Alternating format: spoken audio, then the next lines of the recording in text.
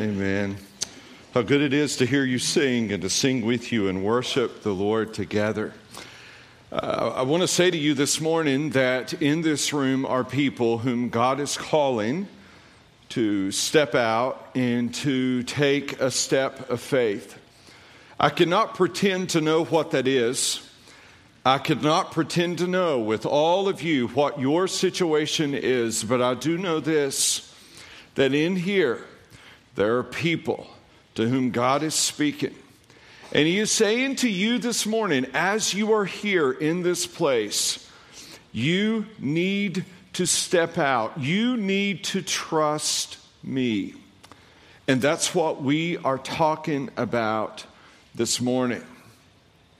You see, often we look for signs that hopefully give us direction or clues, the proverbial plane that flies through the sky and has the message at the end that says, this is what you ought to do. But often we discover in Scripture that God gives those signs after the fact, not before.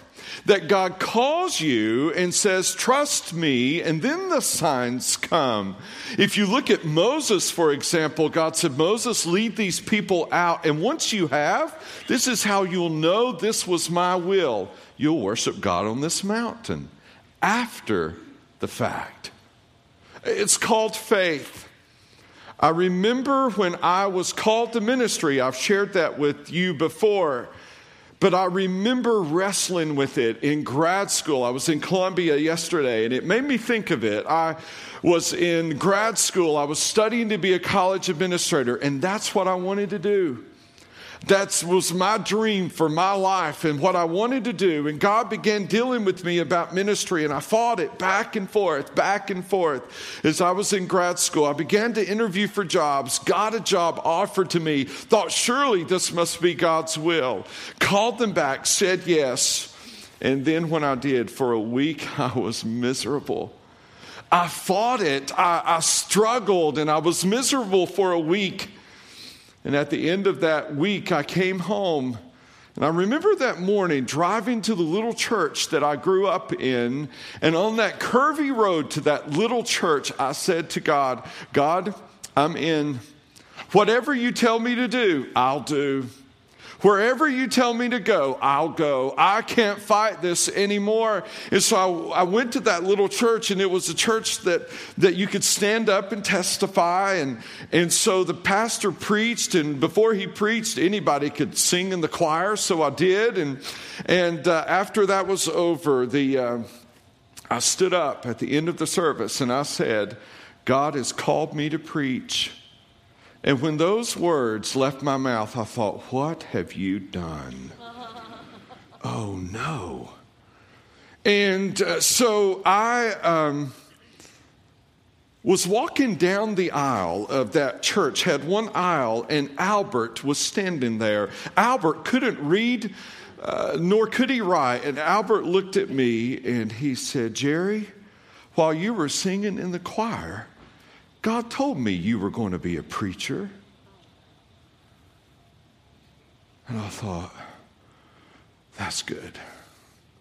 And I got out to the steps and went through the double doors and these rounded steps. And there was a man that we all knew to be a man of God, a prayer warrior. His name was Paul. And Paul was standing on the front steps. And Paul looked at me, and tears had welled up in his eyes. And he said to me, I have been praying for this for 3 years.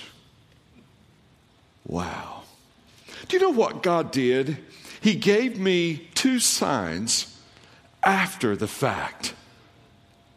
It wasn't before. I had to trust Him. I had to follow Him. I had to obey. But it was after the fact, after the obedience, that God said, see, I told you, and Ahaz experiences these signs, but there's verse 9 of 7 that is so overshadowed constantly by the next passage of Emmanuel. And if you write in your Bibles, you should underline this phrase, Isaiah, talking to Ahaz, who is king of Judah in the south, says, if you are not firm in faith, you will not be firm at all. If you are not firm in faith, you will not be firm at all. You see, Ahaz is king of Judah. Solomon is no longer king. The kingdoms have divided, and Ahaz is king of Judah in the south, and Israel is now the kingdom in the north. You've got the south and the north, and Ahaz has reason to be afraid because there are two kings who are marching against him.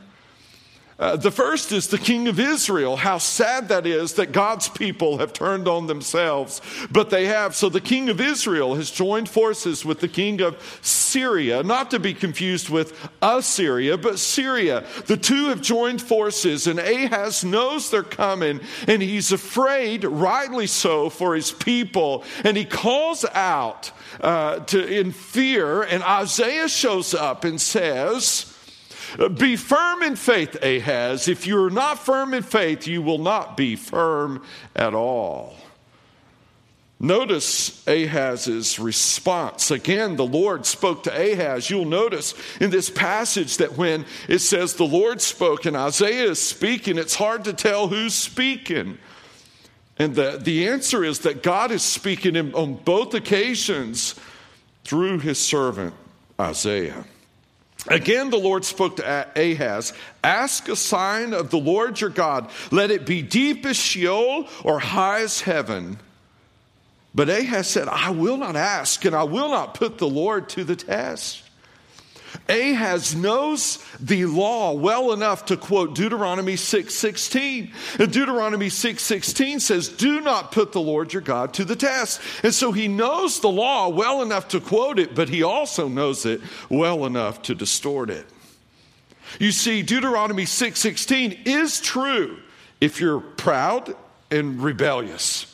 It was given for that reason. If you think you know more than God, don't put God to the test. That's Deuteronomy 6:16. But here, God is saying to Ahaz, ask me anything, Ahaz. It could be as high as heaven. It could be as low as Sheol, as deep as Sheol, anything in between. Just ask. Ahaz says, no, I'm not putting you to the test. Can we put God to the test? Ask Malachi. In Malachi chapter 3, verse 10, he says, test me now in this, says the Lord. Test me now in this, says the Lord. In what? In giving. He says, you can't outgive me. Give, and I will pour out blessings that you can't even receive. God says, test me. And when God says, test me, guess what we ought to do? We ought to test him. We ought to test him in this. And Ahaz says, no, I will not put you to the test. I'm not doing that. Why? He had his plan already. Our first principle today is when you are not firm in the faith, your plans will ignore God's promises.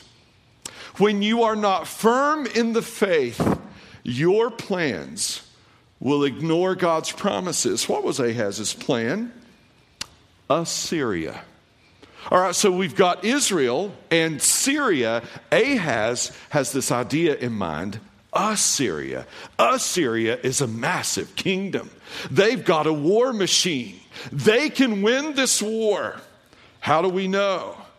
2 Kings 16, 7 through 9. Let me read it to you. So Ahaz sent messengers to Tiglath-Pileser, king of Assyria, saying, listen to this, I am your servant and your son.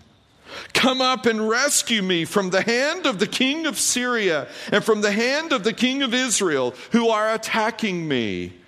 Ahaz also, don't miss this, took the silver and gold that was found in the house of the Lord and in the treasures of the king's house and sent a present to the king of Assyria. And the king of Assyria listened to him. The king of Assyria marched up against Damascus and took it, carrying its people captive to Kir, and he killed Rezin. Ahaz had his own plan. And his own plan didn't include God. His own plan didn't include God. When you are not firm in the faith, your plans will ignore God's promises. When we cannot trust God, it suddenly makes sense to trust our worst enemy. John Wesley said, if a man will not believe God, he will believe anything. If a man will not believe God, he will believe anything. How do we see this played out today? Some of you are in a tough place in your life. And for whatever reason, your number one source of advice is ungodly friends. They don't worship the God you worship. They don't serve the God you serve. Yet you reach out to them for counsel. Why? Why? Some of you are sitting here this morning and your marriage is on the brink of disaster. And for some reason, you find it helpful to tune in to see what Dr. Phil thinks. Really? Why? Or you've got 2 or 3 friends at work. They don't like their husbands either. And you listen to them.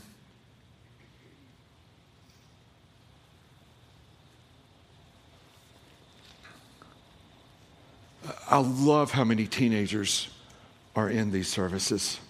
I love you and love your being here. Sprinkled all over this place this morning. Last week, filled up the whole front here.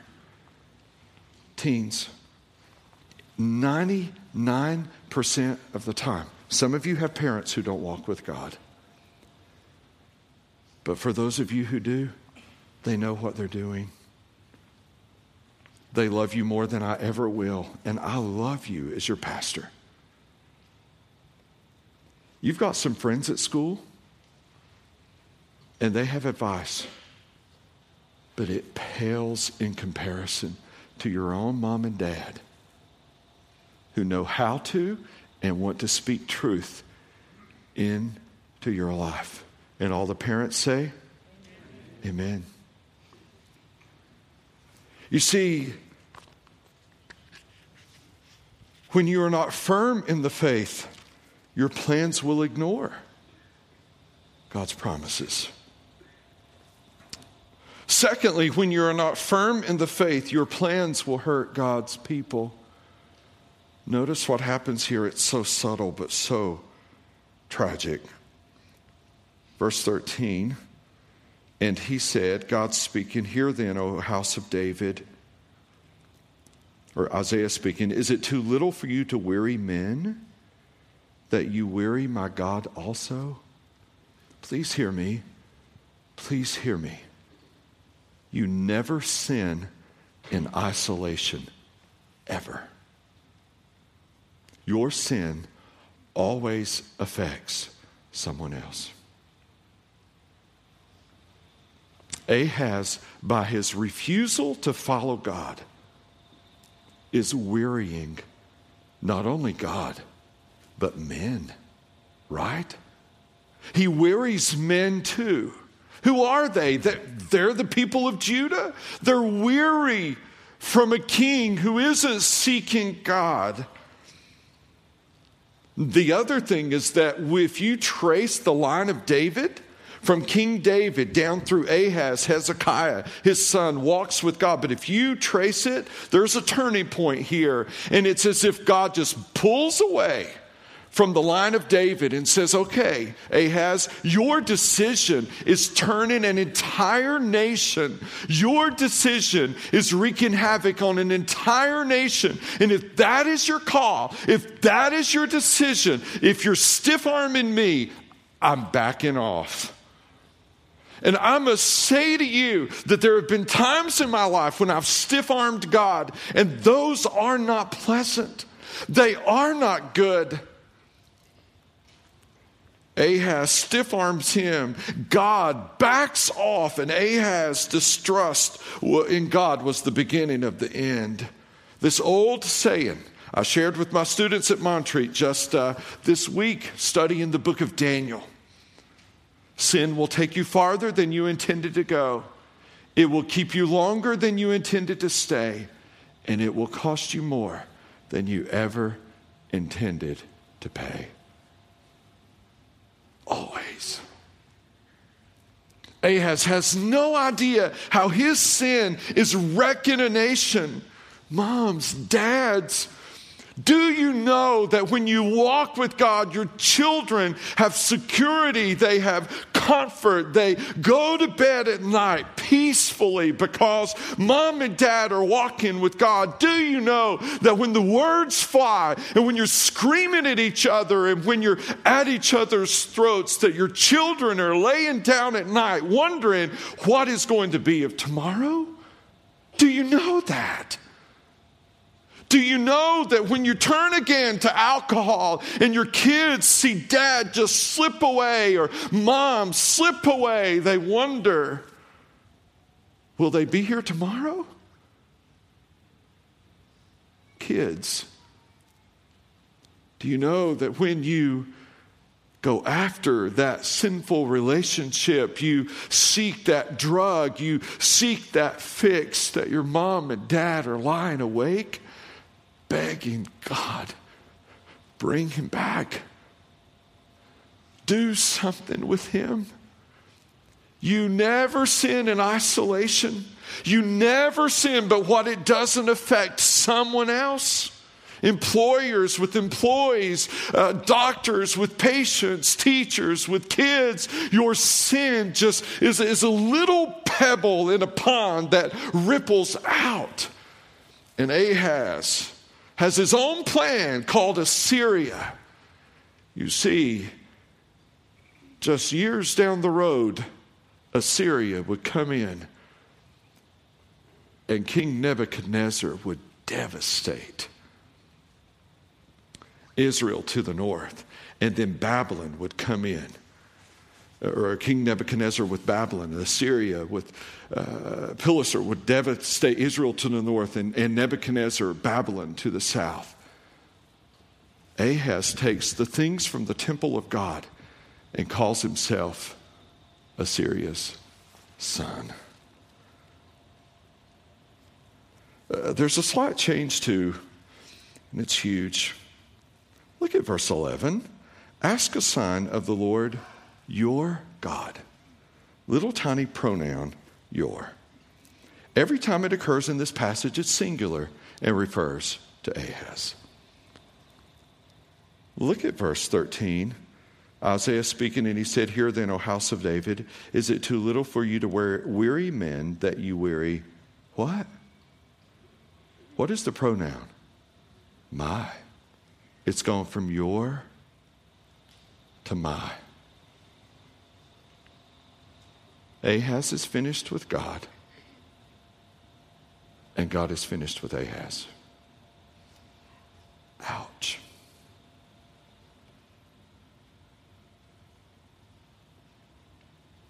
Ouch. This is sobering, is it not? Some of you thought, well, Merry Christmas.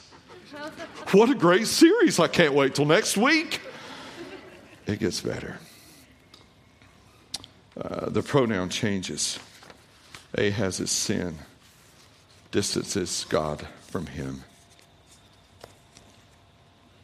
If you preach principle 1 and principle 2 without principle 3, it's devastating. What's principle 3? When you're not firm in the faith, God's plans will trump your disobedience. Wow. What happens? I'm blown away. When I first read this in its historical context and I'm reading it, I'm thinking, God, what are you thinking? Like, how is this an answer? Therefore, Isaiah says, the Lord himself, that's the emphasis, not anybody else, the Lord himself will give you a sign.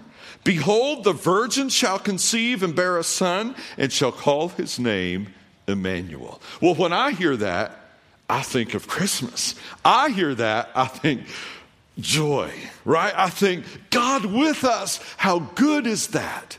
Why is it, or how is it that this isn't good for Ahaz? Here's how it is. Let's say it's you've had the ball on offense and you went 3 and out. And so you're running off the field. One player runs toward his coach. The other kind of goes to the side. Why? Well, the player running toward his coach got the block he should have gotten, and the other didn't. For one, the presence of the coach is comforting. For the other, the presence of the coach is convicting. Right? All right, so when Ahaz hears this, no. The last thing he wants is the presence of God. He's made that clear. But if you're walking with God when you hear this, you say, yes. So how does this work out? Verses 15 and 16 give us a clue. He, this child, this Emmanuel, shall eat curds and honey when he knows how to refuse the evil and choose the good. For before the boy knows how to refuse the evil and choose the good, the land whose 2 kings you dread will be deserted. So there are 2 ages that could work here, either 3 years or 12 years or both. Meaning, at the age of 3, the kid's able to eat curds and honey. And at the age of 12, most likely in Jewish culture, he would know the difference between good and evil. He could be able to refuse. If you look at the history from when Isaiah made this prophecy, within 3 years, Israel to the north was in serious trouble. And within 12 years, both Israel and Syria have been overtaken by Assyria. So who was the kid? We read this and we think, well, this is all about Jesus. It is about Jesus. It's not all about Jesus, but it's about Jesus. So prophecies in the Old Testament have an immediate fulfillment and a future fulfillment. Many of them, not all of them, and this is one that does. And scholars have debated on who is this baby? Who is this baby? And nobody knows for certain, but based on just, my teaching and looking into this, I think this baby is Isaiah's first child, mentioned in chapter 8. That's who I think it is. Some say it could be Ahaz's son. I think it's Isaiah's first child, mentioned in chapter 8. The child is born. That raises another question. This word, the word isn't the technical word for virgin in the Hebrew language. It just isn't. So if it isn't the technical word for virgin, what does the word mean? Well, it doesn't rule out virgin. It just says the word means a woman who is hidden from a man, meaning she's never been with a man. But there is a more technical word that means virgin. So why would Isaiah use kind of the more ambiguous word? Makes great sense if there's an immediate prophecy and a future one. If there's an immediate prophecy, he's going to say a woman who has been reserved, has saved herself for marriage for her husband. That will fit then. If you put "the" in front of it, which Matthew does in chapter 1, verse 23, if you put "the" in front of it, then that word means virgin at that point, meaning never, ever been with a man. And so the word works both ways. God brings it about. Verse 17, the Lord will bring upon you and upon your people and upon your father's house such days as have not come since the day that Ephraim departed from Judah, the king of Assyria. In other words, this enemy you think your friend is really your enemy. He will turn on you. As a matter of fact, Judah ended up being plundered in this battle that took place.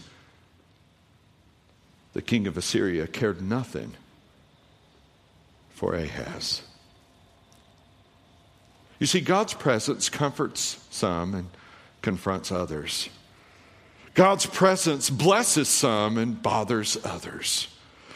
God's presence approves some and afflicts others. God's presence thrills some and troubles others. Isaiah was thrilled by the sign of God's presence. Ahaz was troubled. So what happens? God says, Ahaz, you may not be part of my plan, but I have a plan. Just because you're not signing up doesn't mean I'm checking out on my plan. How does that look? Well, there is going to be a birth of a baby boy. Down the road, hundreds of years. And the birth of that baby boy will even come through your sinful line. You, Ahaz, that boy will be born. Micah called it too. Micah 5 says, "But you, O Bethlehem, Ephratah, who are too little to be among the clans of Judah, from you shall come forth for me one who's to be ruler in Israel, whose coming forth is from of old, from ancient days. Therefore, he shall give them up until the time when she who is in labor has given birth. Then the rest of his brothers shall return to the people of Israel, and he shall stand and shepherd his flock in the strength of the Lord, in the majesty of the name of the Lord his God, and they shall dwell secure. For now he shall be great to the ends of the earth, and he shall be their peace." I bet you didn't notice the part at the end. "When the Assyrian comes into our land and treads in our palaces, then we will raise against him 7 shepherds and 8 princes of men." Micah called it too. There's going to be a woman, the virgin, and she's going to give birth to the Messiah, called Emmanuel, God with us. What is the point? When you are not firm in the faith, God's plans will trump your disobedience. Satan may have had his day, but God will always have his way. Amen? Satan may have had his day with Ahaz. Satan may have thought he foiled God's plan here. I'll turn Ahaz to the king of Assyria. When I'll do that, Ahaz will be completely wiped out. Satan may have his day, but God will always have his way. Satan may have had his day in your life. He may have wreaked havoc in your marriage. He may have wreaked havoc in your workplace this week. He may have wreaked havoc in your relationships this week, but God will always have his way. God reigns supreme. God is on the throne. He has not forgotten you. He knows what is going on, and he is able to bring you from where you are to where you need to be. Do you want Emmanuel? Do you want his presence? Do you want a God who is in your business, who is all up here and invading the private space? That's the question for you. Or would you rather do it your way? That's the sign of Emmanuel. God with us. God with us. All up in our business. Calling the shots. Saying, this is how your marriage ought to be. This is how you ought to be a middle schooler. This is how you ought to navigate high school. This is how to live as a single woman in an ungodly world. This is how to navigate your relationships. This is how to treat your students. Emmanuel comforts some and convicts others every time. The one to whom many of you are drawn, some of you run from. Ahaz ran. Matthew 1, 22 and 23, all this took place to fulfill what the Lord had spoken by the prophet. Behold, the virgin shall conceive and bear a son, and they shall call his name Emmanuel, which means God with us.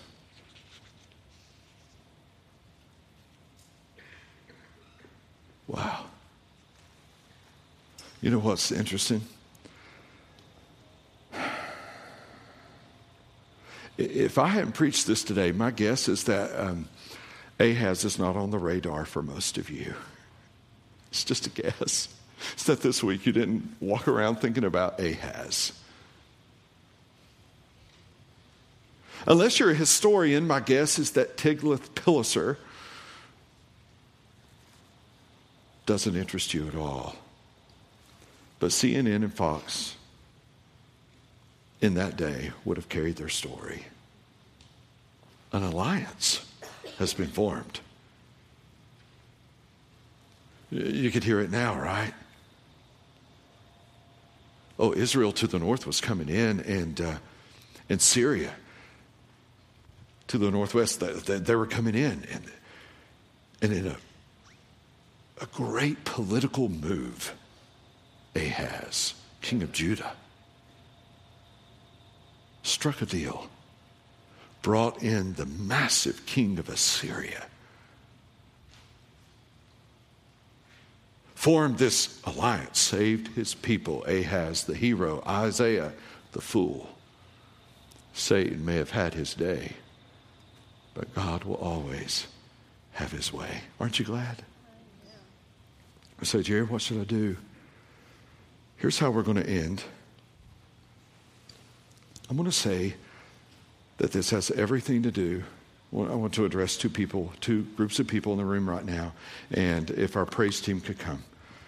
This has everything to do with two things. Number one, if you're in here and you're lost without Christ, you do not know Jesus. You may be a great guy, a great gal, but you have lived your life to this point in a stiff-arming move. You have said, I don't want or I don't need God. And this morning I would say to you, He is your greatest need. If you're lost without Jesus Christ, you should never leave this place the way you came. You say, Jerry, how would I change that? Admit your desperate need of Jesus, who died on the cross and rose from the grave. Admit your desperate need of Him. Believe that God sent Him in your place to die for your sins. And that He did raise 3 days later, Emmanuel, God with us. Wow. And confess Him. What does confessing Him look like? It means if you're legit, you don't care if the guys at school or the gals at school know. That's confessing, saying out loud that He is Lord. See, in Paul's day, that could cost you your life. That's what you called the emperor. So in today's day, and today, it'll cost you. It may mean your coworkers will look at you strange. That's confessing Him. You'll be saved. So I would say that to the first group of people. If you're lost, come to Him today. And then I would say this to the rest of us who know Him. This is something that through the years I've done. This may seem so simple to you, and I'm just kind of opening up like this is what I do in my own prayer time. But have you ever had something that you think you can handle and you pray about it and you feel like you gave it to God for about 2.5 minutes, and 2.5 minutes later, the very thing you thought you handed off, you took right back? Anybody been there besides me? Help me out. Thank you for about 5 honest people. All right, so yeah. So here's something I've learned to do, and it's so simple. I take my hands, I put them out like this, and I begin to pray. And I put whoever or whatever it is right here, and I say, God, I will not do this. If you're with me on this, I can't hold this. So, here. Wendy and I have done this, as you know, on numerous occasions, 11 when Trent's been through surgery. God, here he is again. The last one was the hardest 5 hours of saying, here he is, God. Here he is. If you've ever had a lost, meaning not know Christ child, you've done this. You have to. You can't live unless you pray with open hands.